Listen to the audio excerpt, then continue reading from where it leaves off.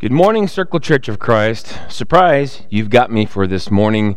I'll be doing your sermon today as our minister, Thomas, is on vacation. We're going to be studying from the book of Luke, chapter 4. But before we get into all that, I'm going to tell you a little something to remind you, if you were here in the last few years, you'd know that we did Vacation Bible Club on Wednesday nights during the summer for several years. Well, my wife and I, we've done a lot of acting with the kids and little skits here and there. And one of the skits we had one year was Farmer George and his wife. Well, we had one skit during that time, and I'm in my overalls and everything, and I come up, and she's made a beautiful pie. And she tells me, now, don't eat that pie is for supper. Well, she's wagging her finger, don't you dare eat that pie. Well, Farmer George, he's a mature man. He doesn't eat pie he's not supposed to eat. But that pie sat there, and when my wife left, I just started looking at that pie longingly until, yes, you know what happened. I gave in and ate the pie. Well, it was more like splatting my face right into the pie. And then looking up at all the children with pie all over my face, and it was very evident that I had disobeyed my wife. And as I looked out over the crowd, Josiah Swick was crying. And I thought, I scared the poor boy because I got all this cream on my face and I looked like a monster or something. I scared him. But I come to find out later when talking to his mother that no, it wasn't you scared him, it's that you disobeyed. You said you could restrain yourself. You said you weren't going to eat the pie, but you ate the pie. And little Josiah got very upset with me and about not being able to withstand temptation. Well, today we're going to be talking about temptations of Christ, chapter 4. And it's temptation / testing. Well, the two kind of have, a similar impact. They can kind of be intermingled in the conversation, but there's two distinct differences that I see. And with temptation, your intent is to get the person to fall. In temptation, the goal is to get the person to sin. In testing, it's deciding, are you going to do what we ask you to do? Are you going to be able to withstand this challenge in your life and do the right thing? You see, we don't always see this effectively represented in the Bible, but, if you take your soldiers out before they go to war, you want to test them. You want to make sure they're battle ready. You want your athletes to be ready to play. So you test them in practices, and you test them over and over again to make sure they are capable of doing what's required of them. Well, we're going to see that here today in the Gospel of Luke. And it says temptation, but it also may have been a time of testing. I think that we need to look at it clearly there. The thing we need to do is set the stage first.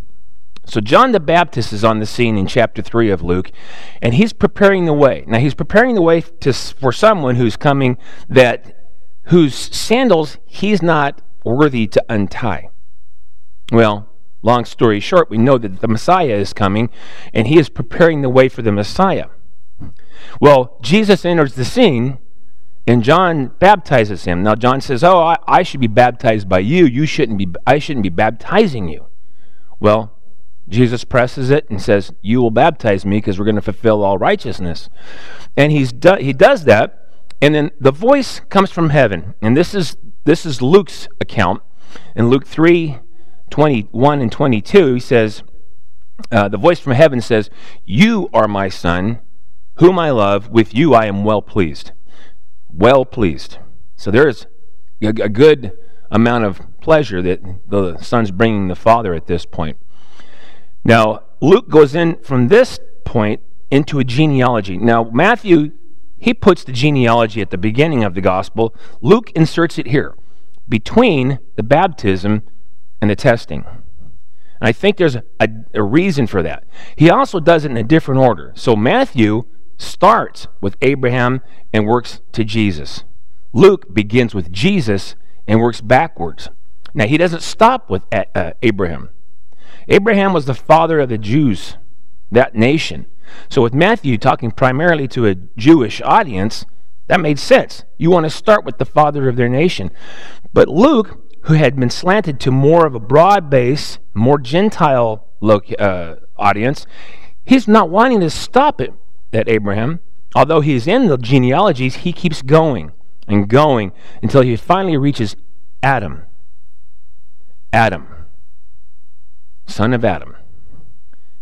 And then follows that up with Son of God. We hear Jesus called the Son of God and Son of Man throughout Scripture.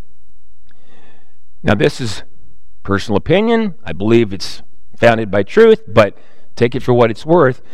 It seems to me that that phrase is a descriptor for Jesus depending on your perspective. Among all of mankind, who can claim to be the Son of God? Only one. Jesus Christ. Jesus was the only man who walked the earth who can claim to be Son of God.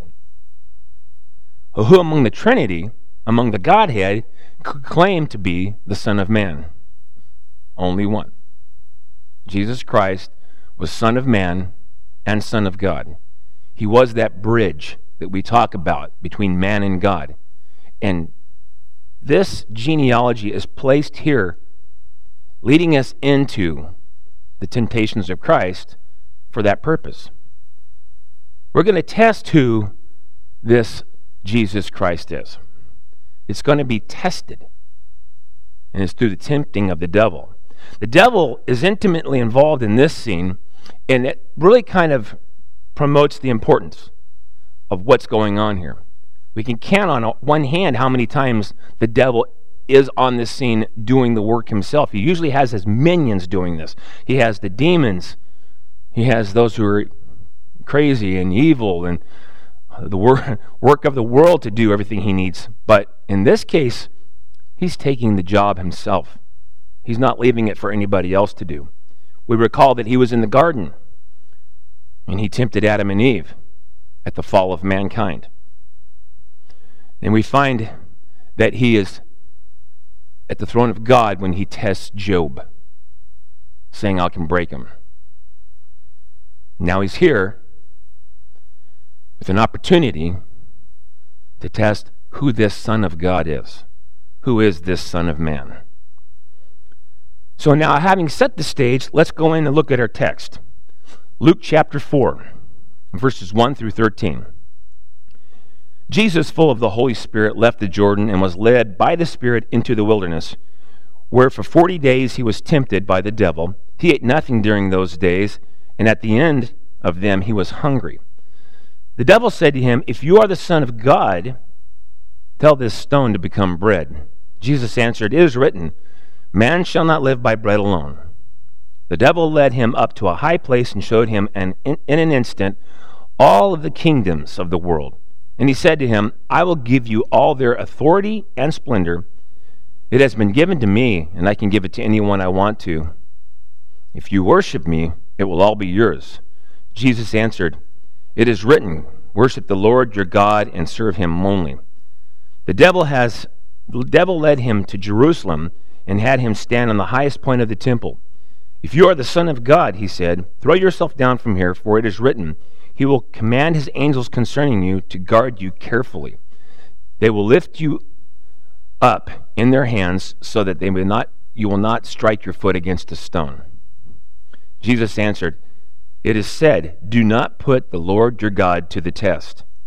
When the devil had finished all his tempting, he left him until an opportune time.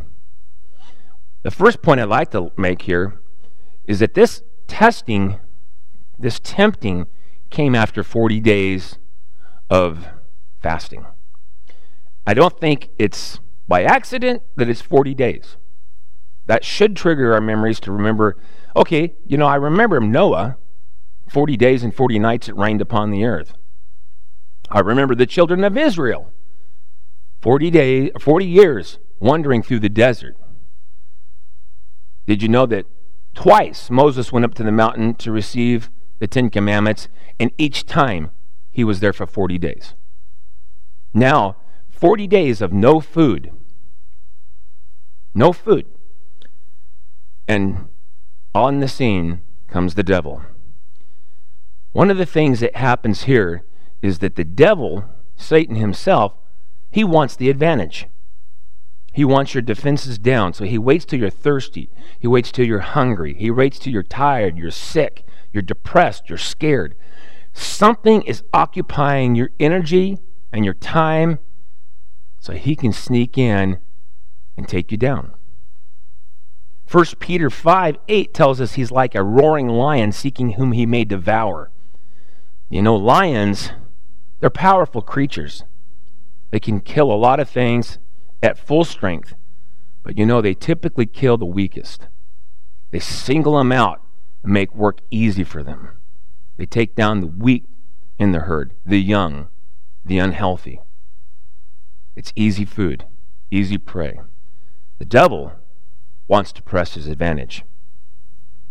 So he enters the scene when Jesus is at his weakest.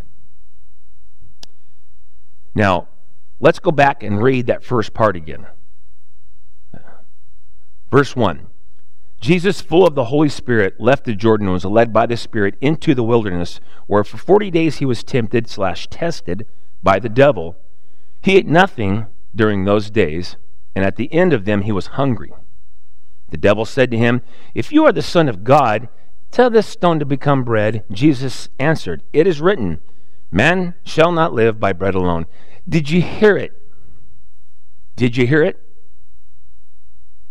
If you are the Son of God. Have you ever been asked that same question? If? Are you?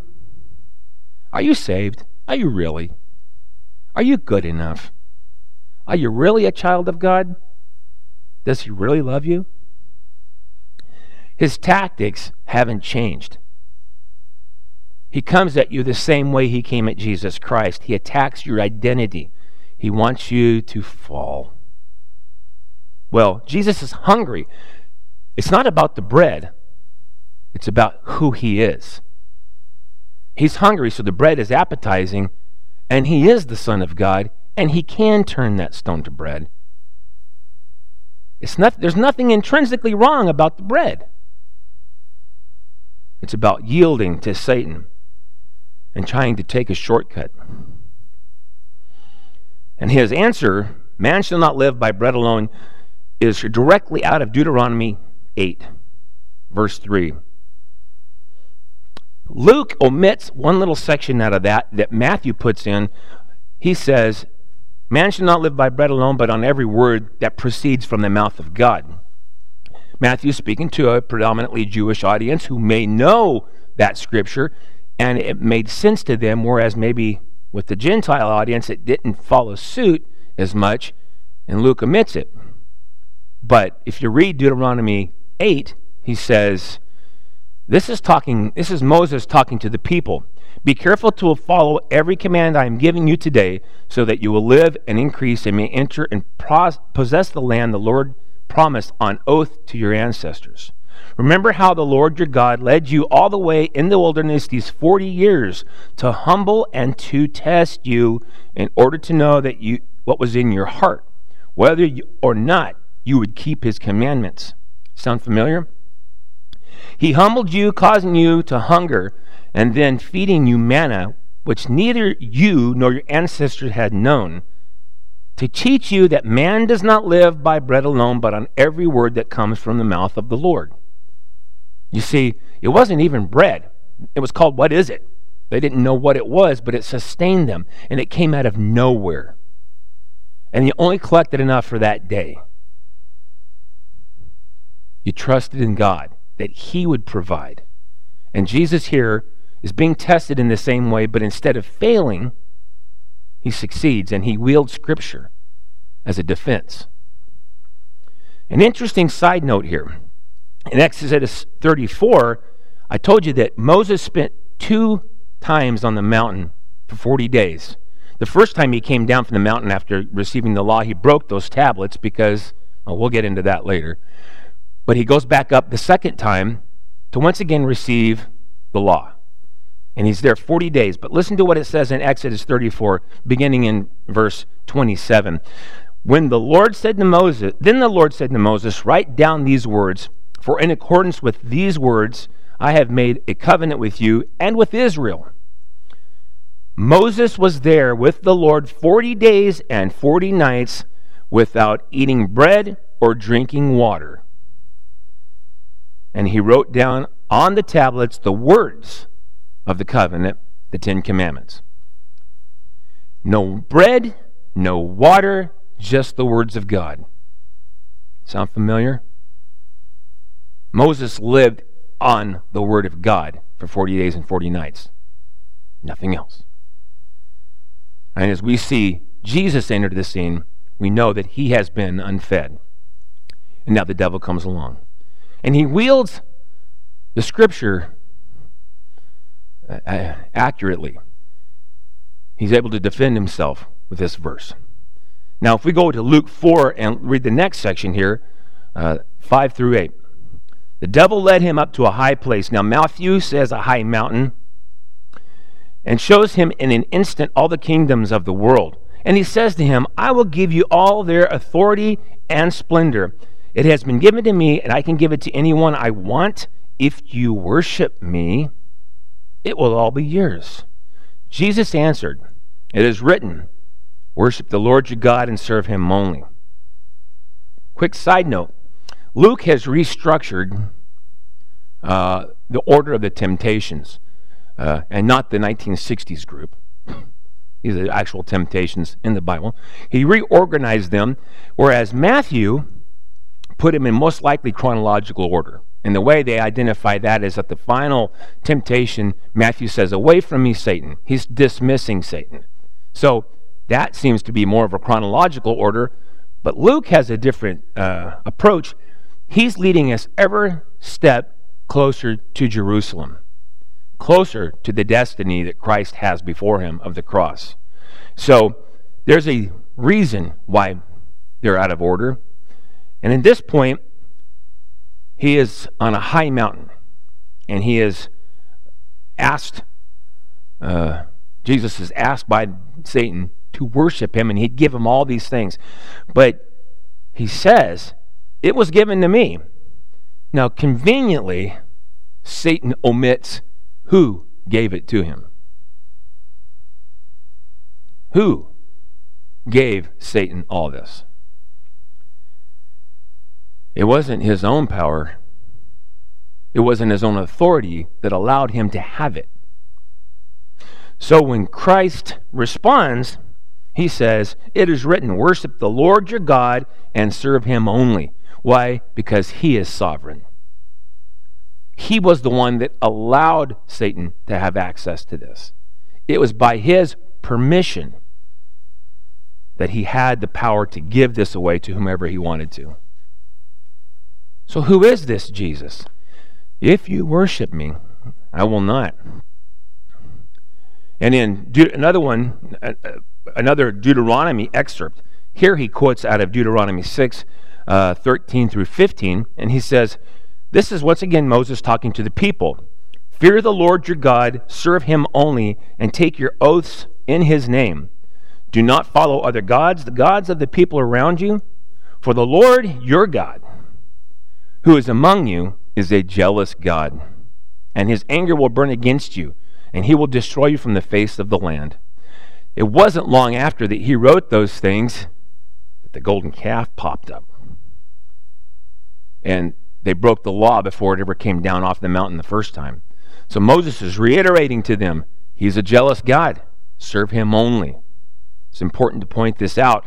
Jesus puts that verse out there as a defense against Satan. Serve only the Lord your God. And as you know, there has to be a temptation here for Jesus. If he is being truly tested or tempted, there has to be a draw. What's that draw? If God is sovereign, what's the draw? Maybe it's something similar to what Thomas was talking about when we mentioned the Garden of Eden and the tree of good and evil. Maybe it was a shortcut. Maybe it was a way of bypassing the cross, something that we know Jesus did not want to do, but was obedient in doing. There's no shortcut in God's plan. There's no easy way out for him. But he doesn't take it, although the temptation is there, he wields the word and defends himself. Have we tried to avoid discipleship? Have we tried to lessen the impact of discipleship on our lives when the Lord asks us to do things that are uncomfortable or scary, sends us places we don't want to go, has us talk to people we don't want to talk to? Are we afraid to give control over our lives to God and concerned of what he might do with it? Thoughts to consider as we go to the third and final temptation. Luke 4, 9 through 13. The devil led him to Jerusalem. This is where Luke has been going the whole time. The devil has led him to Jerusalem and had him stand on the highest point of the temple. If you are the Son of God, hear it again. If you are the Son of God. If you are the Son of God, he said, throw yourself down from here, for it is written, he will command his angels concerning you to guard you carefully. They will lift you up in their hands so that you will not strike your foot against a stone. Jesus answered, it is said, do not put the Lord your God to the test. When the devil had finished all his tempting, he left him for an opportune time. Do not put your Lord your God to the test.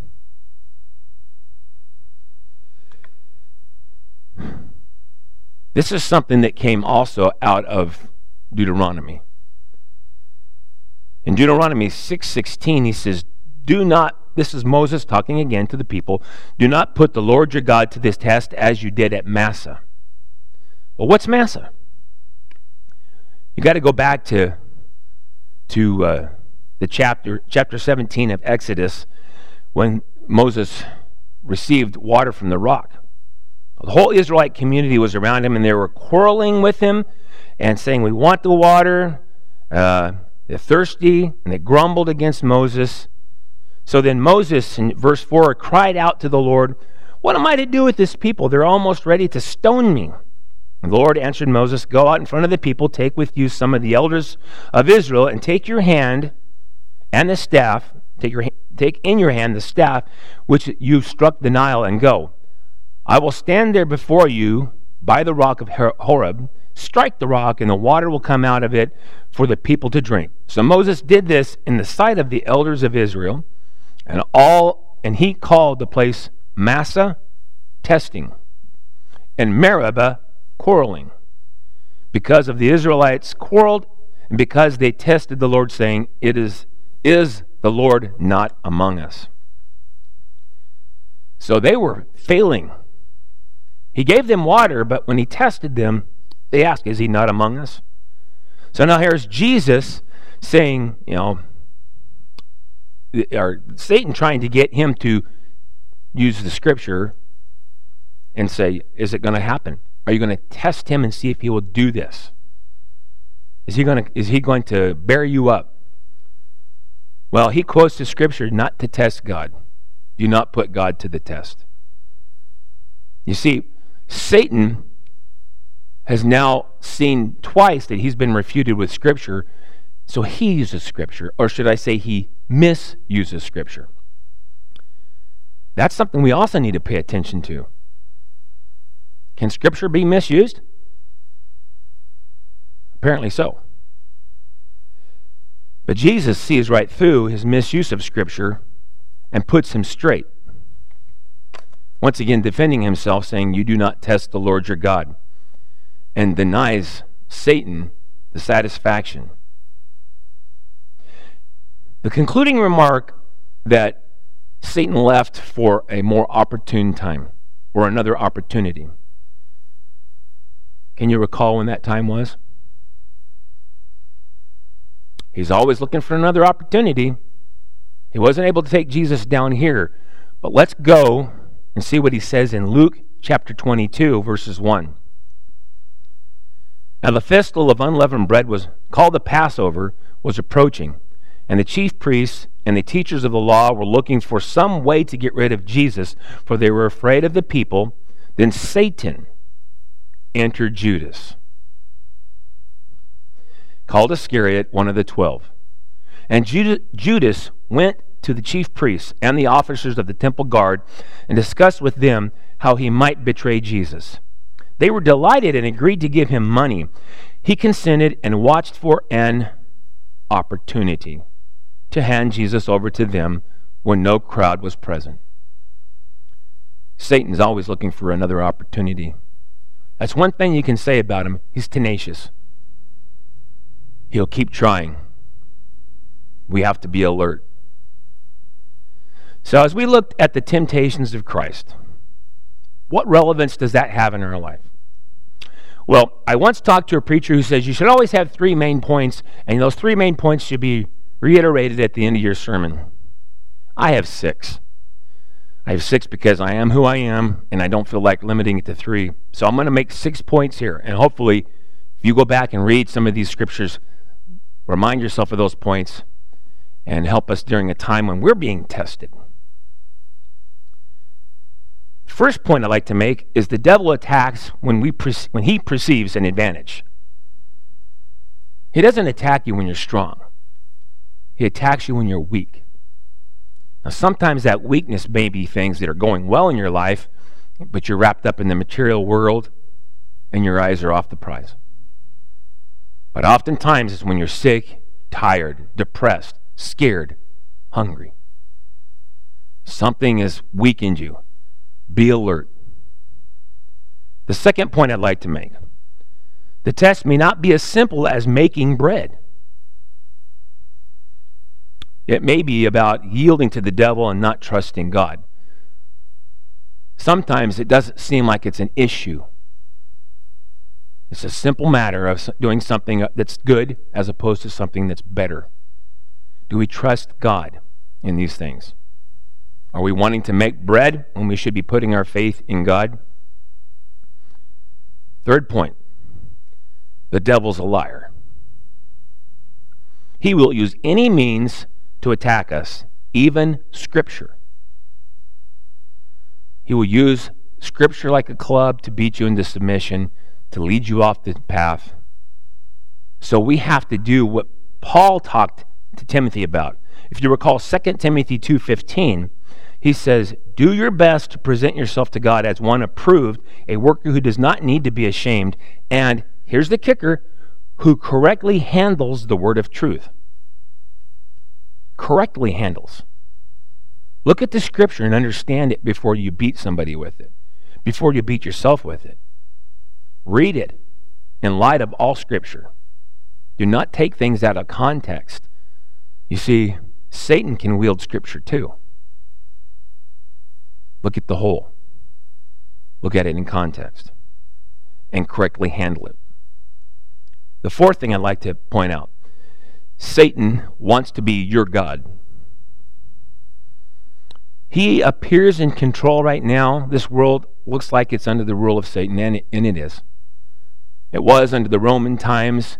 He empowered them to do the things they did. We have things that look like, boy, we are the minority. We are the only ones speaking out against the evils in this world. But God is sovereign. Satan doesn't tell you that the only reason he has any power here is because God has allowed it. Our Father is sovereign. He's sovereign over viruses.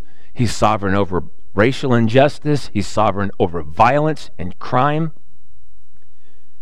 And he's sovereign over my concerns and the lies that are being told. God is sovereign. The fifth point I'd like to make. The devil's not done. He is still looking for an opportunity. So we need to walk around alert, constant vigilance. As one author once said, be vigilant in how you live your Christian life, because he's going to use anything to his advantage, and he can wait patiently. He's looking for another opportunity. And last but not least, we are not Jesus. Surprise, surprise, surprise. We strive to be like Christ. That is our goal, to grow into the image of Christ. So don't hear that. I'm not saying that you don't grow to that image, but you're not him. What he did in the desert and what he did on the cross is something we couldn't accomplish. We're not capable. So we have to, once again, rely on him. Trust him. When we say God is sovereign, we also say Jesus is sovereign. He has the control ultimately in this world. Although it appears right now he doesn't. Our Father and our older brother are in control. So as we face the coming days, and as we face the challenges that are pressed upon us by media, I would pray that we bring ourselves back to use Scripture to help us through this, to use it correctly, to realize that God is sovereign, and to be alert about the schemes of the devil. I pray you have a wonderful Sunday and hope to see you again very soon. God bless.